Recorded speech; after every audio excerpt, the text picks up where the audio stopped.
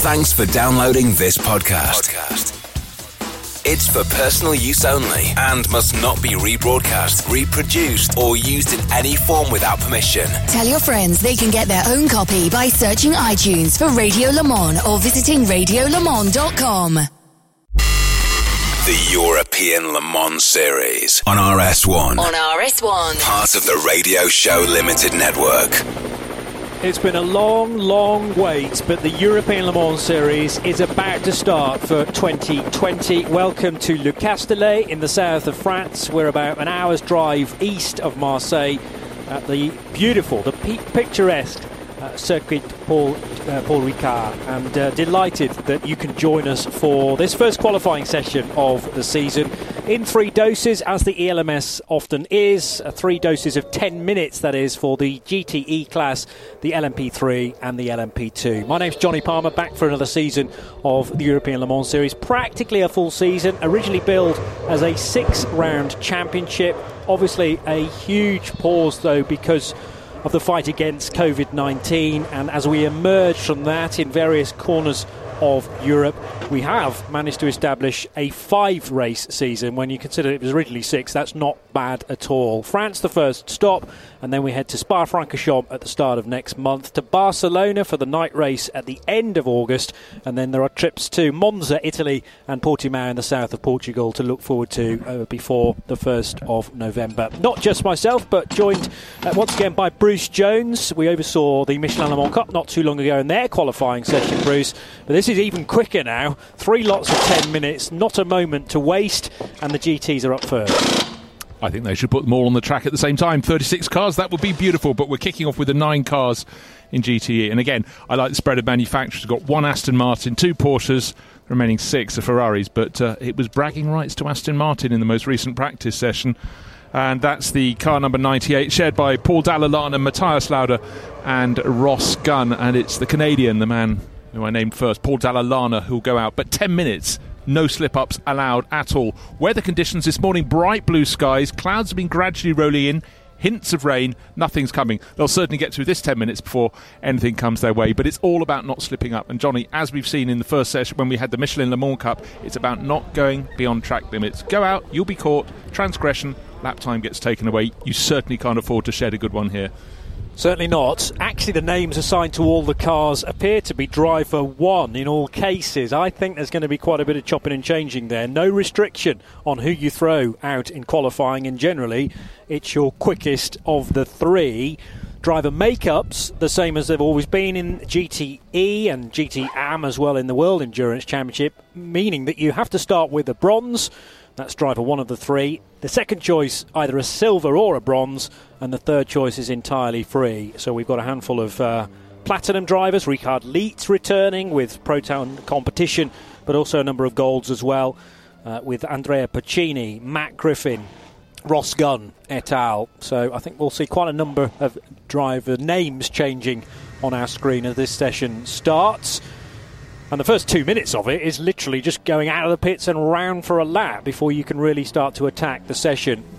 Therefore, perhaps track position is important. A new name for 2020, but a familiar race number for a Ferrari. Number 60 is the Iron Lynx entry.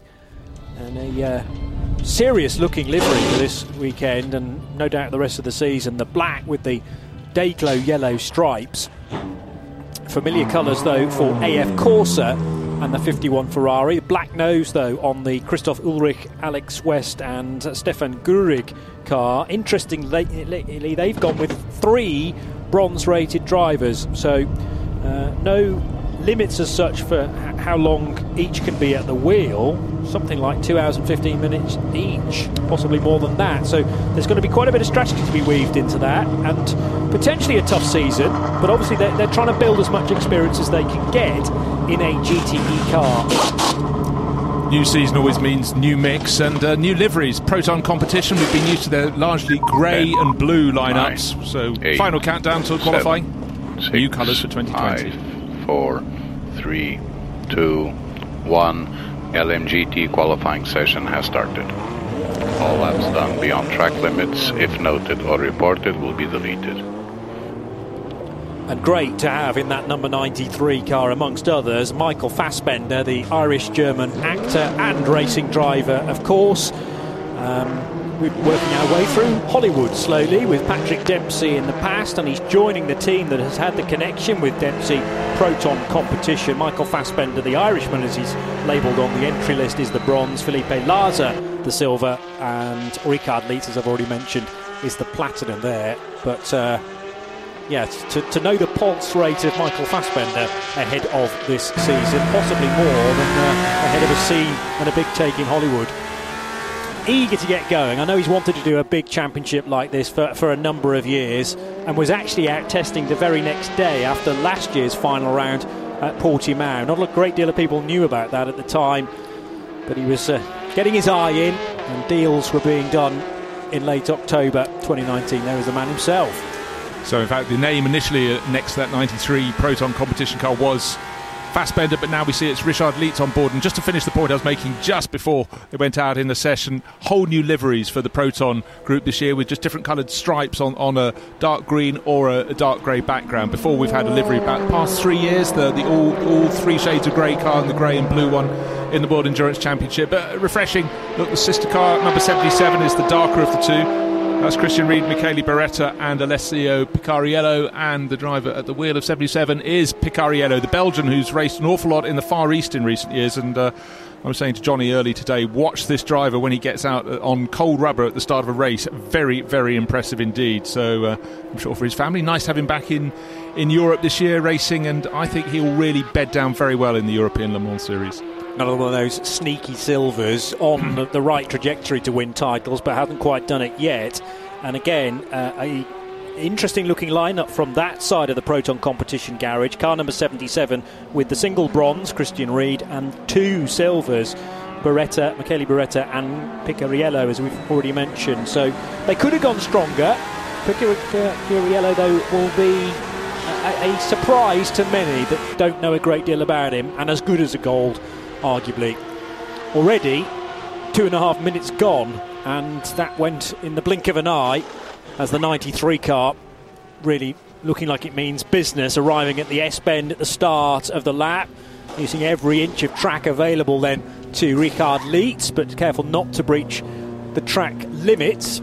Now, some car, we see the JMW Motorsport car, Ferrari, coming out of the pits, and in 10 minutes you don't want to be going in and out. Jody Fannin, who has been competing so far this year in the NLS, the Nürburgring Endurance Series, but down here this weekend he's not in a BMW for Walkenhorst, he's now a JMW Motorsport Ferrari, but he needs all the time he can on the track. But first flying lap still to be registered. The best time this morning in the GTE class, 1 minute 51.5 seconds for Aston Martin Racing. That's car 98. And just to reiterate, that's shared by Paul Dall'Anna, Matthias Lauda and Ross Gunn, and it's the third of those drivers, Gunn, who is out in the qualifying session today. But I'd say from body language of the cars around the circuit, it's looking very good for that Richard Leitz driven 93 Porsche. He is right on it. And as I say that, it's the sister car, Alessio Picariello. It's picking up a greater pace as they go around their first flying lap. Who's going to register one below 1 minute 51? I'm sure one of them is going to come. Current lap of car 74 deleted for 2 track limit abuses. That's that's Nicky Cadai in the 74 Kessel Racing Ferrari. So 74 is going to have to do it again, and that's its first lap. So obviously track limits have been abused maybe in the early sector, which was pretty good for Cadai, but judged to be illegal. Ross Gunn, though, to the top of the timing sheets, and haven't heard anything about the 98 car having questionable track limits. So Ross Gunn in the Aston Martin racing machine. That's a kind of guest entry ahead of the remaining rounds of the World Endurance Championship. Next one of those is in the middle of August at Spa-Francorchamps, actually a week after the second race of the European Le Mans Series. So there's going to be back-to-back ACO meetings there, and you can see why it's sensible to enter that big Vantage into these initial ELMSs, because there's Le Mans to come as well in that strange September date. So plenty of mileage for Paul Dall'Anna, for Ross Gunn, his teammate, and for Matthias Lauda to get under their belts. Well, another car having a time taken away. Alessio Picariello was the faster of the two Proton cars. Second fastest. That time has been deleted for exceeding track limits. So despite going a third of a second faster than his illustrious teammate, that's cost him. The rule is there. It's to be obeyed. So Ross Gunn top. We have, in fact, until they remove Picariello's time, we have the Aston Martin, the 2 Porsches, and then the 6 Ferraris. So the Ferrari crews have got to really pick up their pace. Niki Kadai, we know, is quick, but of course he was the first driver to have a time taken away. Car number 51 has also had a time taken away. That's Christoph Ulrich in the AF Corsa Ferrari. So really at their first attempt, 3 of them have hit the top of the hurdle and taken a tumble. Up to third place, Matt Griffin in the Spirit of Race 55 Ferrari. That becomes the best of the prancing horses then now with a 152.134. Set that on the lap just completed. Andrea Pacini, well, that was a slow one actually. The fastest the car's managed so far, but plenty of room for improvement because he's almost 10 seconds slower than the rest of the front runners. Just having a quick glance into the pit lane, Johnny, and it seems the Proton competition crews are waiting to flag their cars in, but we've got 4 minutes remaining in this session. Surely that's not wise, and unless they think they can come in, make a small adjustment that's required and still get out in time to go around to get onto a flying lap. But certainly car 77 is being called in. That's the Picariello car, still listed in second place, but I thought that time had been deleted. Anyhow, more of that later. Maybe he's done one very close to his best. Maybe he has. So in fact he is in second place. The 55 Spirit of Race Ferrari in the pits as well, so they're really having to cut it fine, super fine in this 10-minute session. Brand new stickered Goodyear tyres, the Goodyear Eagle branding on the sidewalls there. That's a new tyre manufacturer to get used to in GTE, don't forget. And in this part of the entry for ELMS, your tyres are unlimited. They're heavily restricted in LMP3 and LMP2, but as many Goodyear Eagle tyres as you can throw at these cars. That's why they're making this pause, switching rubber to extra sticky stuff and send them out again. But as you say, with the time ticking by, 3 minutes to go now, an out lap and one more flyer is just about all they'll get. Good pit stop practice though as well. It's not quite as high pressure as it will be in the race, but it's useful. Yeah, and just bear in mind it was 2 minutes 59 seconds still on the clock when that Proton Porsche accelerated out of the pit lane. That's the one driven by Richard Lietz, car number 93. They're still waiting for the sister car 77. My maths suggests that will get in but not out in time to do a flying lap. So Lietz may be able to bang in one and have a crack at pole position, but certainly Picariello won't. Picariello, however, is listed second on the timesheets at the moment, down by 36 thousandths of a second, but it's still Aston Martin and Ross Gunn at the top of the tower. Andrea Pacini all crossed up there, heading into the left-hander at turn 11. So went through the double right at Beausset, now reaching Virage du Lac and Virage du Pont, turns 13 and 14 to end the lap, and Pacini's just a bit of a master, let's face it, behind the wheel of a Ferrari, but the Goodyear tyres were squealing beneath his 488 GT3. It will head across the line now then, and to third position for the 60 car. Proton Competition's Porsche, Alessio Picariello, is now in the pits and for good, and likewise Ross Gunn arriving down pit road as well. Says probably done enough with that, although he's only resting on a 36 thousandths of a second margin between he and the Belgian in second place. Super tight at the top, and also with Pacini still able to do one further lap. He's only just over a quarter of a second down in third place and a whisker ahead of Richard Lietz, but look for Lietz in 93, the second of the darker of the two Proton competition cars. Well, it's the greener one of the pair. I still think he's got that type of that final sprint. His teammate Picariello's out of the car, listed second at the moment. Will he still be there come the end? The checkered flag is coming out in 1 minute and 10 seconds. Does have time to wait one further flying lap. Lietz, the Austrian, will be absolutely on it, but one slip over the white lines at the outside of the circuit and the time will be taken away. Already I think 4 cars have lost their best time so far in this session. So the Aston Martin stays out in the apron. I think Ross Gunn's still at the wheel as well, no doubt in radio contact with the team manager, who is rushing all the details to him as further stories break from this session potentially. Andrea Pacini looking the most threatening to snatch a front row start then away from either Ross or Alessio Picariello. Richard Lietz straight to the back of the garage. Sorry, still rather circulating, getting my Porsches mixed up there. Picariello is already out of the session. Richard Lietz very much still involved in the all-green 93 car with the orange skirts. 23 seconds left on the clock, so he'll get this lap and that will be it. And Richard Lietz not showing an improvement so far to 32.6. Needed to slice a good 2/10 off that, really, to be in the mix. 10 seconds to go. He's 0.339 of a second down on pole position.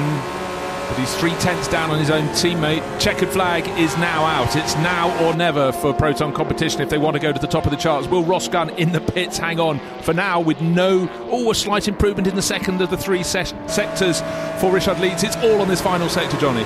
Seesawing at the wheel is Richard Leeds in the Proton competition, entry number 93. That's the Michael Fassbender car. We'll see him in the race.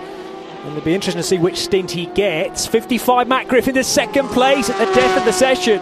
So Bruce Jones said to keep an eye on the Irishman, and he's slotted between the Aston and the Porsche to potentially bag himself a front row start here for the start of the season. Andrea Piccini about to cross the line though. Cadai to the top. 74 Kessel Racing Ferrari, faster than anybody else by 16 thousandths of a second. It's a smaller margin than I first thought, and the only car still to cross the line and make an impression on the front two rows is Andrea Piccini. Now arriving at senior corner, the long, fast right-hander, and car 60 currently fifth, but is showing improvement on this lap, Bruce. Certainly is, banged in the fastest of any time in the first sector of anybody. He's down in fifth, 0.116 second down on pole position. It's only 16 thousandths that Kadai is ahead of Gunn. Will they both be toppled at the very last car to take the checkered flag? 9th of 9 coming to the finish. Will it be at the top? Kessel Racing have pole at the position, but what can Iron Lynx do with Andrea Piccini waiting for it to come down to those final few corners into turn 13, and now the last corner, turn 14, a twitch on the way in. Oh, couldn't get it where he wanted to. Half a wheel still on the track on the exit of the final corner. Will he go top? Piccini is listed fifth at the moment, waiting for the finish line, stays in fifth position. That little slip at the final corner, that really cost him. Did get the time down. That was the best lap of the session for Piccini, but there were 4 cars quicker though in that 10-minute session, and Nicky Kadai for Kessel Racing. Already the celebrations have started. David Perel leaping up in the air, as is their teammate Mikhail Broniszewski, who did his bit in qualifying earlier on for Michelin Le Mans Cup, and the pole already has a race to do today. 2 hours, well, an hour stint in the 2-hour race later on. But quite a story that left it very, very late, and Kessel Racing with the first pole position of the year. What I'm going to throw at you, Johnny, is how close would you like it to be? The top 6 runners, from Nicky Kadai down to Richard Leeds, 0.163 of a second. And the top 2 runners by 60 thousandths. The top 3 by just over 51 thousandths, back to Matt Griffin. And early in that session, it was effectively the Aston Martin, then the 2 Porsches, then the 6 Ferraris. But suddenly the Ferraris, they stayed out, whereas their rivals tended to come in and interrupt their session. And that really paid off. And Nicky Kadai, he had that very quick first lap, got taken away, regathered himself and absolutely nailed it at the end, but again by just a scintilla, nothing. Kadai's time 151.72, Ross Gunn 151.74, Matt Griffin 151.78, and Alessio Picariello 151.78. There was 1,000th of a second between Griffin and Picariello's time, and bearing in mind that's a Ferrari and a Porsche battle, something tells me the balance of performance is just about bob on. Should have told you actually the top of the session, that is the only time we will see these cars qualify minus any success ballast. They're all at base weight. Success ballast became a thing in the regulations last year, and that continues on. It's based on the previous race result for your car, the previous race result of your car as well. So basically the last 2 races, if there are 2 races, and the championship positions, and you get a system of weights applied 3 times based on those protocols. You could have a car running as heavy as 45 kilos therefore, but they are all at base weight this weekend. Kessel Racing, first pole of the season, and well done to Nicola Kadai. Aston Martin Racing second, but only by 16 thousandths of a second. That was Ross Gunn doing the driving in the number 98 car. Sadly, we won't have that, we think, for the whole season. Spirit of Race 55 make it another Ferrari in the top 3. Proton competition, the first of the Porsches on the grid, with Alessio Picariello doing the time, number 77. Then it was Andrea Piccini for Iron Lynx, Richard Leeds for Proton, Michel Gatting also for Iron Lynx. The JMW Motorsport car of Jody Fannin finished 8th, and Christoph Ulrich for AF Corsa car 51 was in 9th position. It was a hard-fought session, and Matt Griffin left it pretty late to first of all post a time good enough for second, but then that car finishing third after the hard work from the Italian driver we will credit in a second. Ross Gunn's Aston Martin on the ragged edge throughout the session as well. That's a car we are familiar with from the World Endurance Championship, of course, and Paul Dall'Anna and Matthias Lauda will be driving that in the race tomorrow, an 11 a.m. local time start. The 74 car, though, of Niki Kadai really storming to the finish of that session. Left it very, very late indeed, but plucked the time out. 16 thousandths of a second it was quicker than everybody else as the car is wheeled into the garage to brand new team Iron Lynx. We can head to the pit lane and hear from Hayley Edmonds, who's managed to, of course at a suitably social distance, managed to catch up with Niki Kadai. Well, that was an intense qualifying. It all came down obviously to the last lap. And Nicola managed to snatch it, so now you're going to be starting the race in pole position. Yeah, incredible job by Niki. He actually got a track limit on the first run, which put us under huge pressure. But to pull out a lap, it was so close at the end. And yesterday we were struggling a bit. It's so impressive from Niki. We are all incredibly happy. And you're feeling confident for the race? Yeah, I think we have a really good driver lineup. Our combination means that we have a lot more flexibility in the strategy. So let's see if we can maximise that. Great, thank you very much. And the eagle-eared amongst you will know that was the Cape Town's finest, David Perel, in fact, Niki Kadai's teammate, because I thought Niki got out of his race suit very, very quickly indeed. He'll still be with the car for post-session scrutineering. But David Perel makes an interesting point there. 2 silvers and a bronze does somewhat open the opportunity a little for strategy and rearranging things a touch. Who will they start with? And how will they then deploy the silver-rated drivers? We can delve more deeply into that during the race tomorrow. But, yeah, they may well approach it with a different rhythm compared to those with the more familiar lineup of a fully pro, a silver up-and-coming driver, and the bronze, the gentleman driver. Anyway, no time to reflect on that because 10 minutes appears at the top of our timing screen once again, and it'll be LMP3's 3 minutes next. To start LMP3 qualifying session. Please advise drivers to respect track limits during the session. Any lap which is seen by us or reported by the marshals as being done abusing track limits will be deleted from the session. Again, firm instruction from Eduardo Freitas, the race director, for the whole of the weekend. And choose your point in the queue, but ideally towards the sharp end, because the last thing you want is to be circulating to try and get tyre temperature and brake temperature up with 11 cars in front of you. Talking of the number 11, just had sight of the number 11. That was the Euro International entry. Leonard Hugenboom had been lined up to drive that this weekend, but Tommy Erdos only called on Saturday, and he's sharing with Nick Okari, just the two of them. They think it gives them greater flexibility, and for Tommy it was a real surprise, but great to have the ever-popular Brazilian back to play. Almost feels British. He's been living in the UK for so long, and he will have to use this as his fitness training for the season ahead.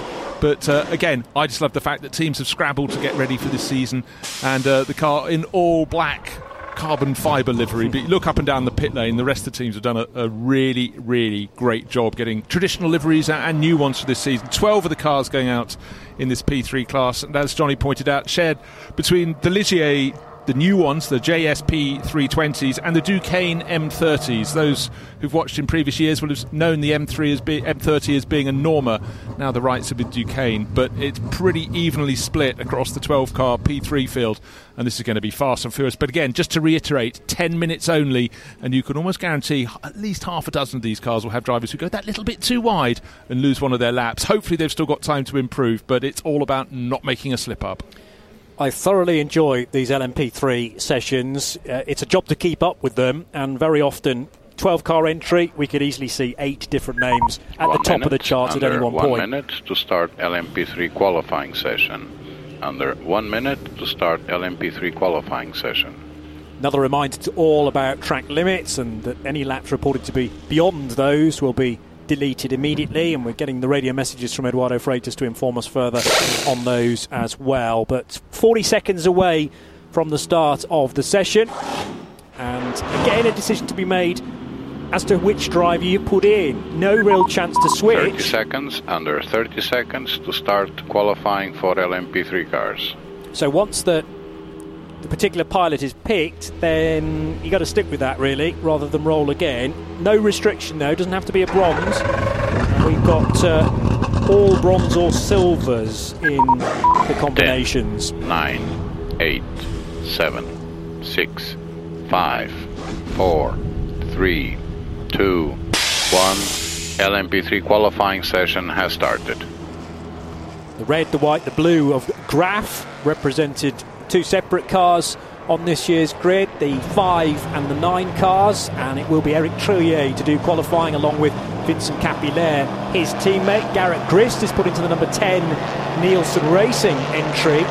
Euro International with their Ligier. It'll be Tommy Erdos, the Brazilian we were speaking about a moment or two ago, Andrea Fontana for BHK Motorsport, the British flagged crew, although a lot of Italian mechanics within there. Laurence Hoer representing DKR Engineering, as he was in the Michelin Le Mans Cup earlier on today. Car number 4 for him. Duncan Tappy put into the number 3 entry from United Autosports.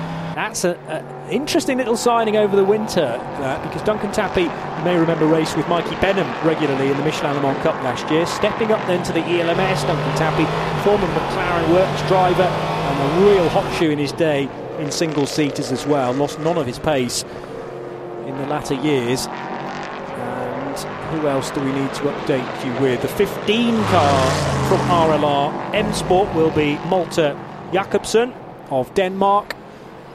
And there's already a car stopped on the circuit. That's Colin Noble. Stopped on track. The Scotsman has ground to a halt almost akin to Jean Gloria in the earlier session. We have a car at the exit of T2. We have a car at the exit of T2. Now, didn't see that car come to a halt. Whether there was any smoke coming out the back, difficult to tell. And Colin Noble's probably trying to do some electronic reset, which now appears to be completed, and is moving again, Bruce.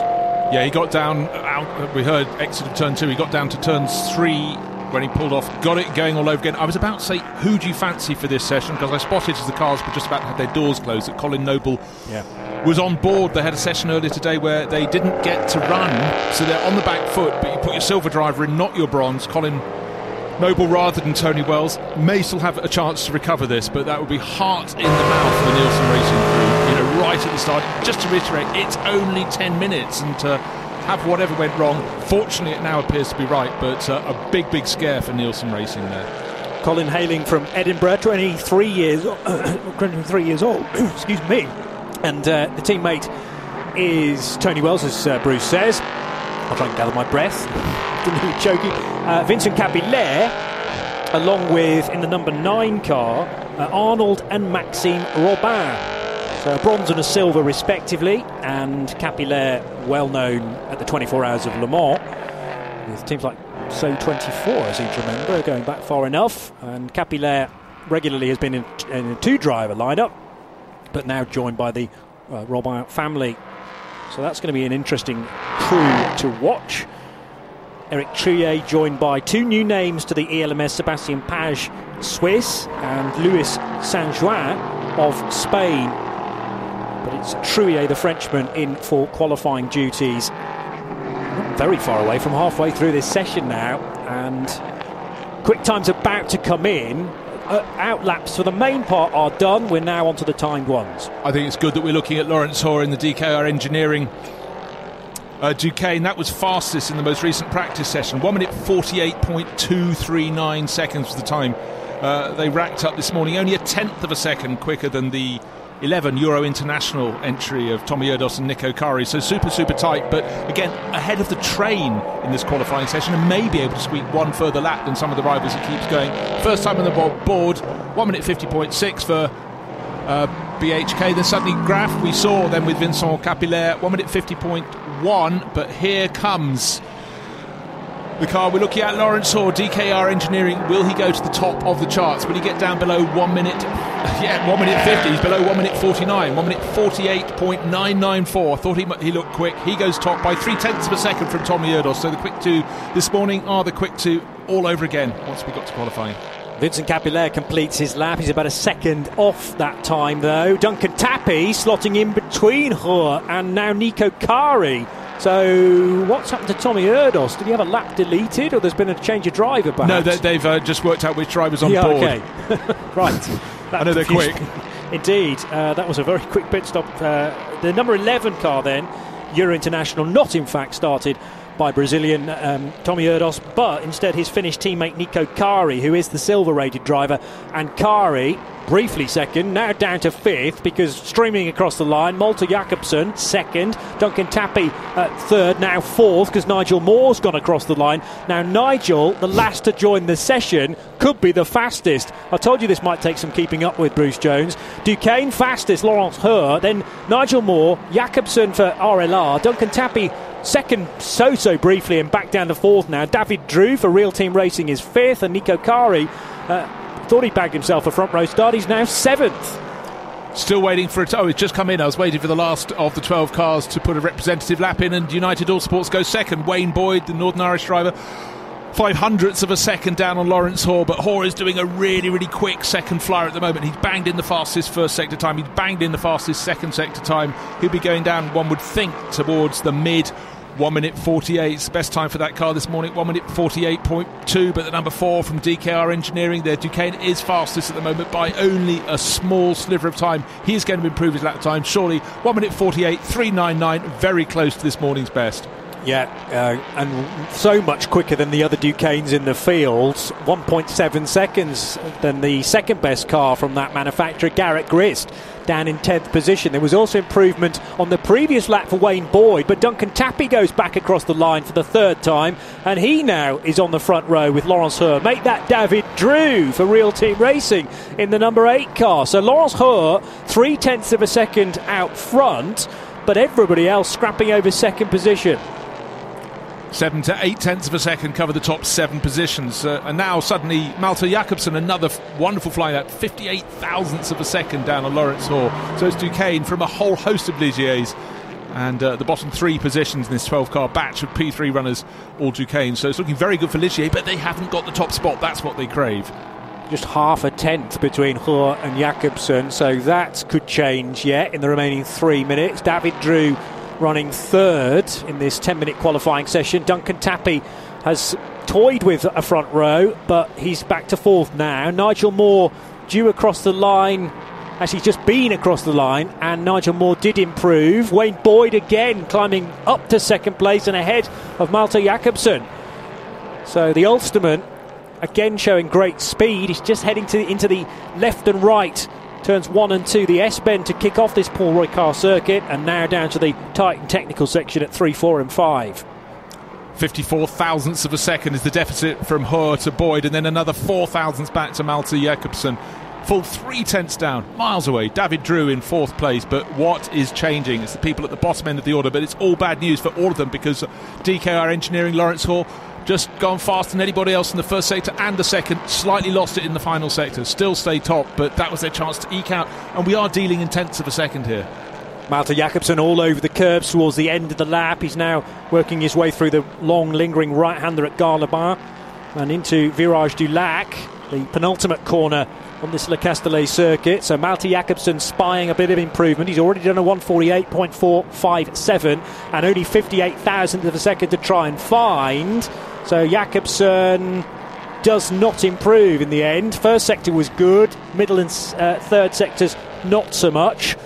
Car stopped there, I noticed, which is the all-carbon machine, 16, I think. Well, look, the all-carbon one is Nico Kari. Down at turn 1 it's listed, but I think the car on my non-moving map is number 16, which is at the side of the circuit. So Andrea Fontana for BHK Motorsport. So yes, car currently in 11th position and needing recovery quite possibly. So it is a carbon colour, but with the red airbox and yellow flags now preventing anybody from going any faster. You need to at least show some sign of backing off into an area affected by marshals who are wheeling that car into a safer location. Meanwhile, Philippe Albuquerque prepares himself for the LMP2 session, which is to come in a moment. Change at the top. United Autosports should be pleased. Wayne Boyd has gone top by 84 thousandths of a second. The clock is ticking down into the final minute of this 10-minute qualifying session. Who is making a move? David Drew for Real Team Racing is picking up his pace. He's 4th. It's very close. 2nd, 3rd and 4th covered by a 10th of a second. At the moment, the second place is still with the number 4 car of DKR Engineering for so long, well, long in a 10-minute session, had been top of the time charts. Will that one improve this time round? Not looking likely for Laurence Heur. No, another good lap, but no improvement there. So the gap swings the other way. 84 thousandths of a second, with Wayne Boyd now topping the charts. And has he snatched it with perfect timing? Ligier now leading Duquesne in these brand new cars. Malte Jakobsen could still have something up his sleeve, but he won't be able to do it on this lap. And I think he's going to run out of time, isn't he?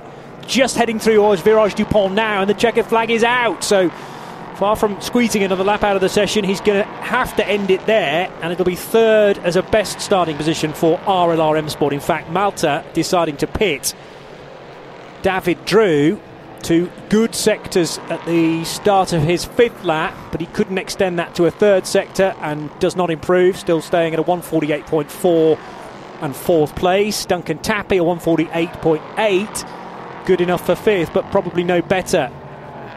I think you really have to take your hat off to Malte Jakobsen.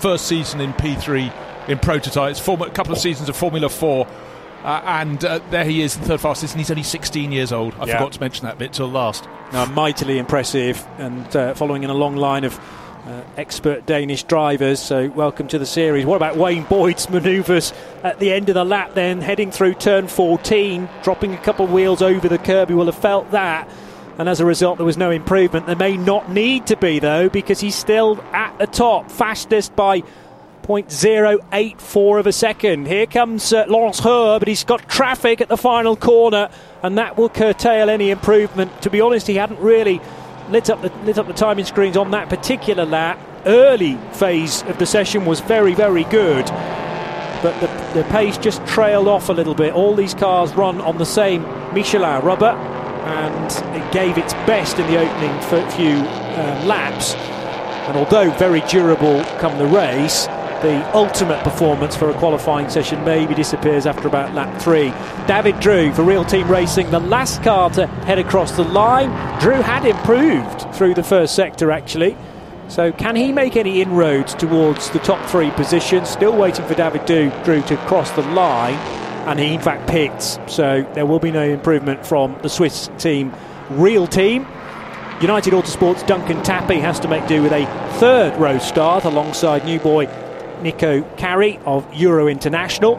Nigel Moore again showing speed in the early part of the session in the Inter-Europol competition. Ligier 7th place though for the Yorkshireman, alongside Garrett Grist, who is from Canada, and the Nielsen Racing car number 10 that he drives, setting a 149.61. We will give you all the runners and riders and where they finished in just a second.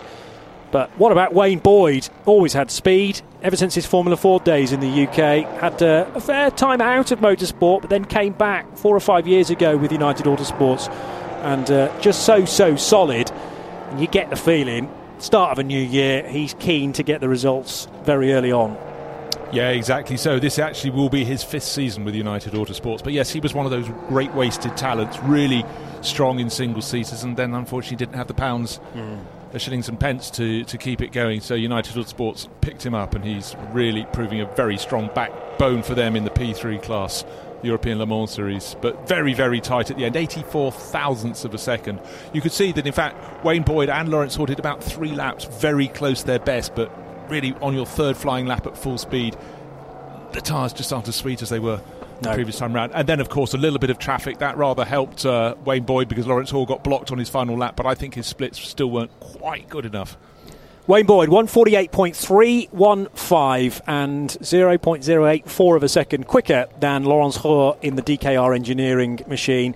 RLR finished 3rd with Malte Jakobsen's time. David Drew 4th for Real Team, and it's a United Autosports Euro International 3rd row, thanks to times from Duncan Tappy and Nico Carey. Into Europol competition, and Nigel Moore set 7th fastest time alongside Garrett Grist in the Nielsen car. Graf, the other Nielsen, BHK Motorsport, Andrea Fontana. That was the car that stopped partway around the session and really prevented everybody else from going faster, ahead of the number 5 car of Eric Trouillet. But Malte Jakobsen in the number 15 RLR car that he shares with Ryan Harper and James Dayson, certainly going very strongly indeed across that 10-minute session, and maybe a little bit more pace to give come the race. The 4 car from DKR Engineering in that familiar orange and black livery, driven by Laurence Heur. This is a different chassis, but same team and same driver. Heur being held back for racing a bit later on today in the Michelin Le Mans Cup. But how about Wayne Boyd just heading into the final corner there, and very ragged indeed on the exit. Needless to say, that wasn't his fastest lap of the session, but it was the most spectacular. He had managed to set already a 1:48.3. Let's head down to United Autosports then with Hayley Edmonds for reaction from the Yorkshire squad. So, Tom, what a fight he put up right until the last 30 seconds. You've got pole position for the race tomorrow. So how are you feeling for it? And how did you find Wayne's performance? Yeah, Wayne did a fantastic job. I mean, we've shown really good pace in all of testing, and then we just needed to deliver in qualifying, and he did a superb job. So it's made my job a lot easier for tomorrow now. So really happy with that. A great job by all the team, giving us an amazing car so far this weekend. So great job by everyone. Fantastic. Thank you very much. No problem. Thank you. Tom Gamble, another young British driver, just 18 years old, has been a Ginetta Junior champion a handful of years ago, and excited to see how he gets on in his first season of the European Le Mans Series. He's been a great team, no doubt about it, and a very special teammate as well. So as Tom makes the point, Wayne making his job easier. That suggests it'll be Gamble to start the car, and from the sharp end of LMP3, but right at the back of this little lot, 15 LMP2s now being wheeled out on the dolly jacks to their positions up and down the pit lane, and some very cool paint schemes here as well. Some to get used to, some that we'll be very familiar with, and some are kind of a further iteration, perhaps a revision of those that we've seen in the past. 35 BHK Motorsports flagged from the UK, and Francesco Draconi name against the car right now. Can't really rely on those names though just yet, so we will hang fire until they cross the beam at the end of the pit lane, and that will confirm who we've got, the 15 different drivers for this once again 10-minute session. This is going to be pretty busy on a 5.7 kilometre circuit with 15 cars fighting for space. At least it must be said, Johnny, that with the BHK Motorsport car, it's a choice of two drivers, so it's a 50-50 opportunity. That's one of 4 cars out of 15 in the P2 class that have just the two drivers. Another one is Philip Hansen and Philip Albuquerque, who love just to be a pair rather than a trio for United Autosports, and it could well come good for them this year. But some great liveries, and this year Edex Sport have moved away sort of from red, white and blue by and large as their racing livery to go to that full, almost orangey red that we saw earlier today in the Michelin Le Mans Cup on the Edex Sport Mercedes AMG. Very, very different machinery here in the top class. Paul Lafargue at the wheel of that, ready to go, we think. It was a fairly shortish looking driver, which seems to fit with the stature of the team-owning family, Paul Lafargue, but he's in a really, really strong lineup because he's sharing with Paul-Louis Chatin and Richard Bradley. Yeah. Well, the one guy they don't have from last year when they won the title, let us not forget, Memo Rojas is now a double ELMS champion. Well, Paul-Louis Chatin and Paul Lafargue retained. Obviously, they retained Paul because it's the family team. Well, Paul-Louis Chatin, with a lot of his Le Mans, his previous Formula Le Mans success 5-6 years ago, and really showed signs then of his promise for the future, and so it's proved because he's now an ELMS champion. They won that by 4 points, you may remember, from Roman Rusinov and speaking of the devil, Roman Rusinov on the pit wall, and Joop van Uitert, who is back again to make waves in this championship. So many huge names up and down the pit lane, some synonymous with the ELMS and some are brand new to it, but bring form. And Joop van Uitert to United Autosports is an interesting move across the winter period to join in the 32 car Alex Brundle and Will Owen. So pit lane will open at 2:20. That's about a minute and 15 seconds away. The dramatic landscape that this Le Castellet circuit is based in, just cut into the landscape really, and it's a fantastic road to get up here as well, so picturesque, up onto the plateau, and then the circuit comes into sight. Principally in the past a high-tech test track. That's sort of the reason for the high friction tarmac just off the road and the blue and red stripes, but it's now back on the Formula One calendar as well for the first time last year, returning to F1. And sadly, this meeting being held behind closed doors, we do often get a big crowd able to watch particularly the main start-finish straight from those grandstands. But for obvious reasons, the crowd have had to be shut out, at least for the time being. That's the way ELMS will run for the rest of this season. And then the situation with coronavirus will be reviewed through the winter. Phil Hansen, Philippe Albuquerque, already mentioned these guys, former winners in the ELMS races. They had a great end to season 2018, taking a win at Spa and Portimao. And Phil Hansen, an Asian Le Mans Series champion too. What can he do this year in the ELMS? Green flag waves. It's another 10 minutes on the clock, and everyone has to have their lines neat and tidy because laps could be deleted if track limits are abused anymore. Actually, the LMP3s were fairly well behaved. Let's see how the big prototypes get on. Well, there are 3 more of them, 15 in all, and if you're trying to get your eye on the liveries, one of the best looking teams to my eye is Algarve Pro Racing, not with 1 but 2 Oricas. One is black with white and the other is white with black. It's the 24 that's black with white, which is John Lancaster, Loic Duval, who's on board for this qualifying session, and Henning Enqvist, the sister car, which is white with black features, John Falb, Simon Trummer and Gabriel Aubry. Very, very tidy looking team. Tidy doesn't mean quick though. We'll see who can put the fastest time on the board. The best time in practice this morning, 1 minute 38.9 seconds by the 32 United Autosports car, and I think I spied Alex Brundle taking that one out for qualifying, waiting for that to be confirmed. Yes, it has. It's up on the screens now as the British racer. So, as I said, the fastest time in practice, a 1 minute 38.9 second lap. Will we improve on that? We will probably, but only by a small amount. Will it be as tight as P3, where at the end we were dealing in thousandths of a second? But looking at the track right now, all fine. The grey clouds still in the sky, but it's dry. That's what counts.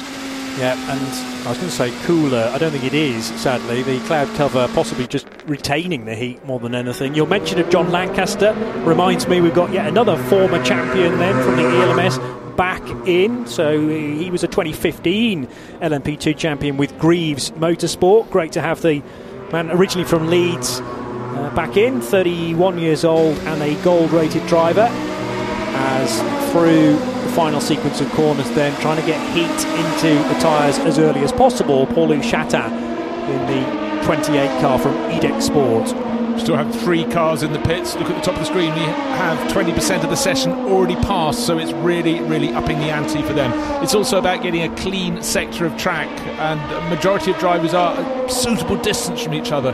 Car 32 on the screen. This is the one driven by Alex Brundle. He's got nobody immediately around him, so that's very good news indeed as he tries to pick up the pace, put a flying lap on the board. This is the flying lap for the vast majority of this 15-car P2 grouping in the ELMS, and this for a lot of the drivers will be their fastest or second fastest lap. So Alex catapults the United Autosports car out of the kink at 7, carrying great speed onto the Mistral. Just a little bit of porpoising going on there. That's fine. That's, I mean, just literally the air running across the car, making it look unstable, but it is sucked to the ground. And the underframe of this car as well, the underfloor underneath, channeling the air as well to create extra suction. So this is going to be a good time. You can tell that visually for Alex Brundle in the 32.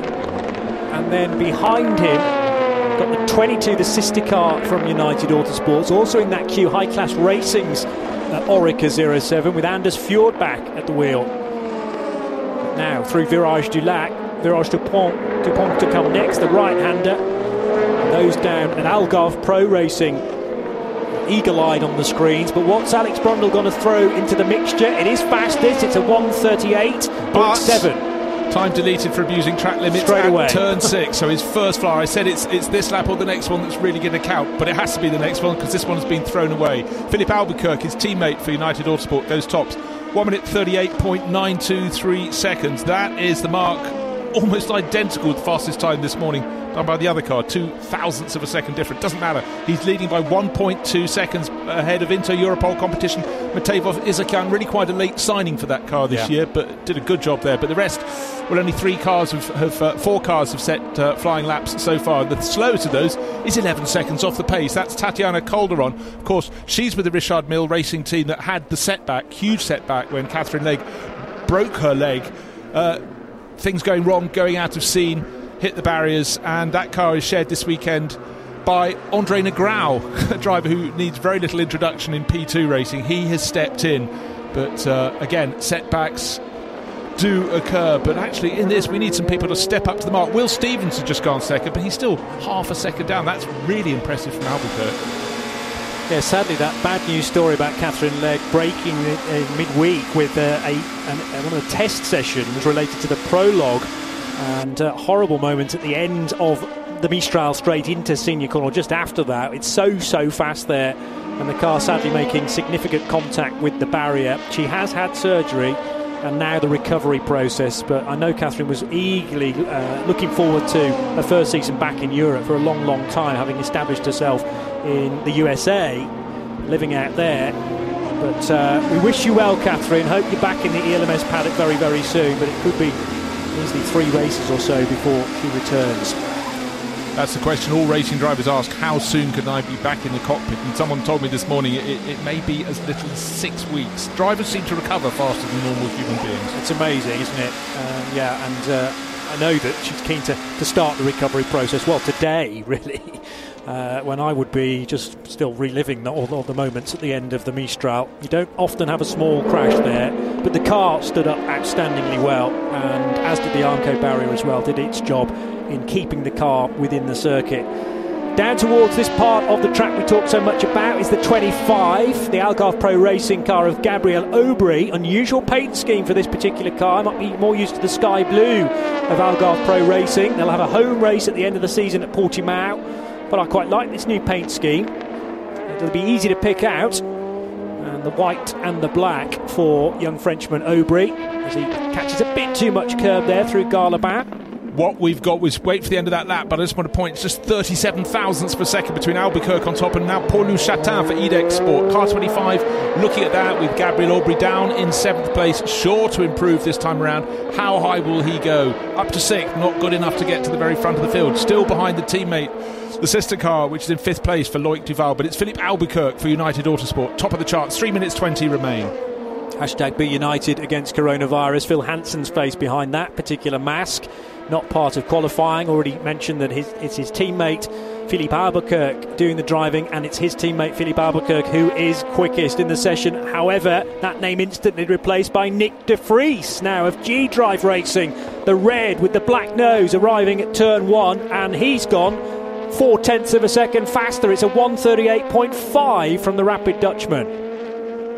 What a tidy lap. Again, it was trying not to be too greedy, particularly at Garlaban, turn 12 out of 40. You see many drivers just pushing in too hard, then having to come off, because otherwise they will be all 4 wheels over the white line in that tricky left-hand corner. But there we are at the very point that I'm talking about. The replay showing him going right to the edge, but not beyond. That's the important thing, just keeping enough in hand to then go out to the left and then cut to the right for turn 13. Yeah, speaking of going out on the edge, and even a little bit beyond it, was Thomas Laurent for Graf. Now, Thomas, late to the session, he's had times deleted, I think, as well, and actually yet to register a time, as is Alex Brundle. We were singing Alex's praises at the start of the session, how quick his car looked. Actually yet to register a lap time, though. Yeah, Thomas Laurent has yet to put a lap time on the board. He's already been pinged on his outlap for abusing track limits, so that is not so good at all. But the clock keeps counting down below 2 minutes in this session. It's the Auras top with Nick de Vries. That's car number 26 for G-Drive Racing. Edex Sport, Paul-Louis Chatin, 0.3 of a second down. Who's making the moves? And at the moment, you know what? It's de Vries again. He just put in the fastest opening sector of his session, so he could yet be stretching that advantage. Yes, the Aurus 01, labelled an Aurus as in the Russian limousine manufacturer. It is actually an Orica 07, but probably carries 2 chassis plates and a little bit of brand engineering there. Applause has already started. That's because Nick de Vries has gone even quicker. Roman Rusinov, his teammate, no doubt quick to applaud that, because 0.4 of a second is still the margin. Paul-Louis Chatin's trying to go quicker. Unfortunately, the guy ahead of him on the screen is even faster than that, though. Right, a minute remaining on the clock. 2 laps now for Thomas Laurent, and they've both been deleted for exceeding track limits. He's got to get it right this time. He's 15th for Graf Racing out of the 15 cars in the P2 class. It's Nick de Vries on top for G-Drive Racing, 0.382 of a second to the good over Paul-Louis Chatin. It looks like the attack's going to come from United Autosports. Car number 22, Philippe Albuquerque, fastest in the first sector. His best time in sector 2. Target time 1 minute 38.505. Will that be breached? Oh no, 7/700ths of a second slower in second place. Still time for one more though, Johnny. There is, and it might be necessary. So 1 or 2 looks down into the hands there. Do G-Drive feel they've done enough? Thomas Laurent still circulating, but out of the EDEC Sport car is Paul-Luc Chatin. High fives down there. It's going to be 4th and no better. Was 3rd until Alex Brundle. Remember, he was right at the bottom of the timesheets. He's made United Autosport 2nd and 3rd. Richard Bradley says congratulations to Paul-Louis Chatin. The clock has come to 0. 10 minutes are completed, but a lot of laps still to be pulled down. To get on pole, you really need to be below 1 minute 38.5. Nick de Vries still holding sway, but by very little, just 7/100ths of a second. Brundle out of turn 7 onto the Mistral straight for the final time. The checkered flag is being displayed, but if you haven't yet seen it, this lap will count, and Alex Brundle can be within that bracket. He arrives now at senior corner, not even a hint really of a lip there.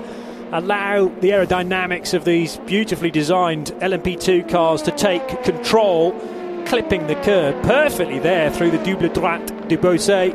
And now Garlebin corner with Virage du Lac, Virage du Pont to come. The two, one left-hander, one right-hander to finish the lap.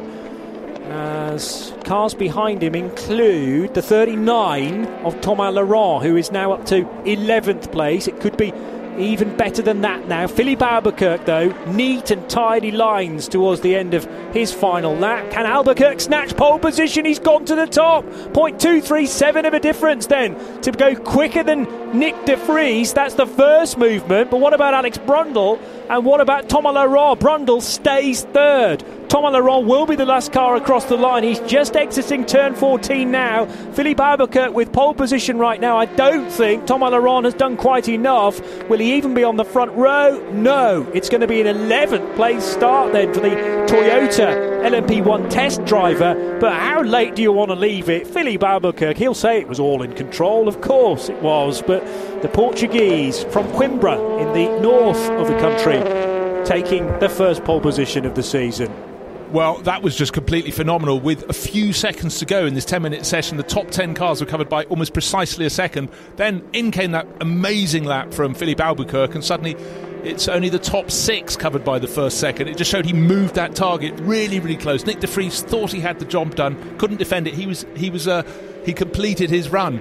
So, just trying to check if anybody else is going to have any lap times removed. Thomas Laurent will be kicking himself because that wasn't a handy session. 11th out of the 15 cars. But for United Autosports, 1st and 3rd, and G-Drive Racing right in the middle of it. That was super tight. That was wonderful. Really good to watch. I'm looking forward to reliving that a little bit later on as well when I've caught my breath. Nick de Vries must have thought he bagged it. I know Roman Rusinov was banking on the fact that the young Dutchman had done enough. He's a Formula 2 champion from last year, of course, FIA Formula 2 champion in 2019, and that's the level of stardom we've got across all motorsport disciplines assembling this weekend at Paul Ricard for the first round of the ELMS. But de Vries just misses out in a United Autosports sandwich. Alex Brundle in 3rd position, but Philippe Albuquerque 0.6 of a second quicker than that. Let's hear from Philippe's teammate Phil Hansen, now chatting to Hayley Edmonds.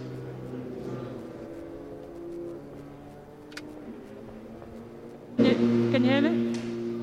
So that was super tight. Great performance from your co-team team driver there, Philippe Albuquerque. You guys will be starting in pole position for tomorrow. Yeah, it was close. That's Felipe now. We took 2 sets of tyres then, and it was the last lap, and he just got around in time to get that last lap. So, the tension was high on that last lap when you can see the delta in the times. Yeah, and it looked like he made it all up as well, nailing the last sector, so it was pretty impressive.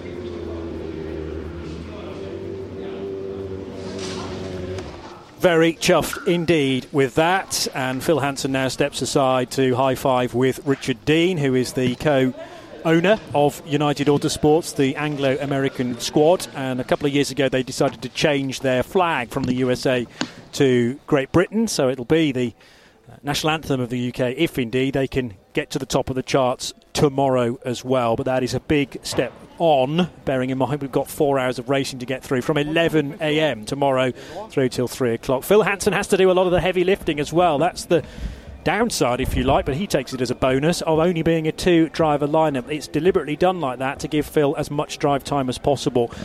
22, United Autosports then, bagging the first pole position of the season here at Paul Ricard. It's a 1:38.268, and that is very nearly a quarter of a second faster than the G-Drive Racing Aurus 01, driven by Nick de Vries.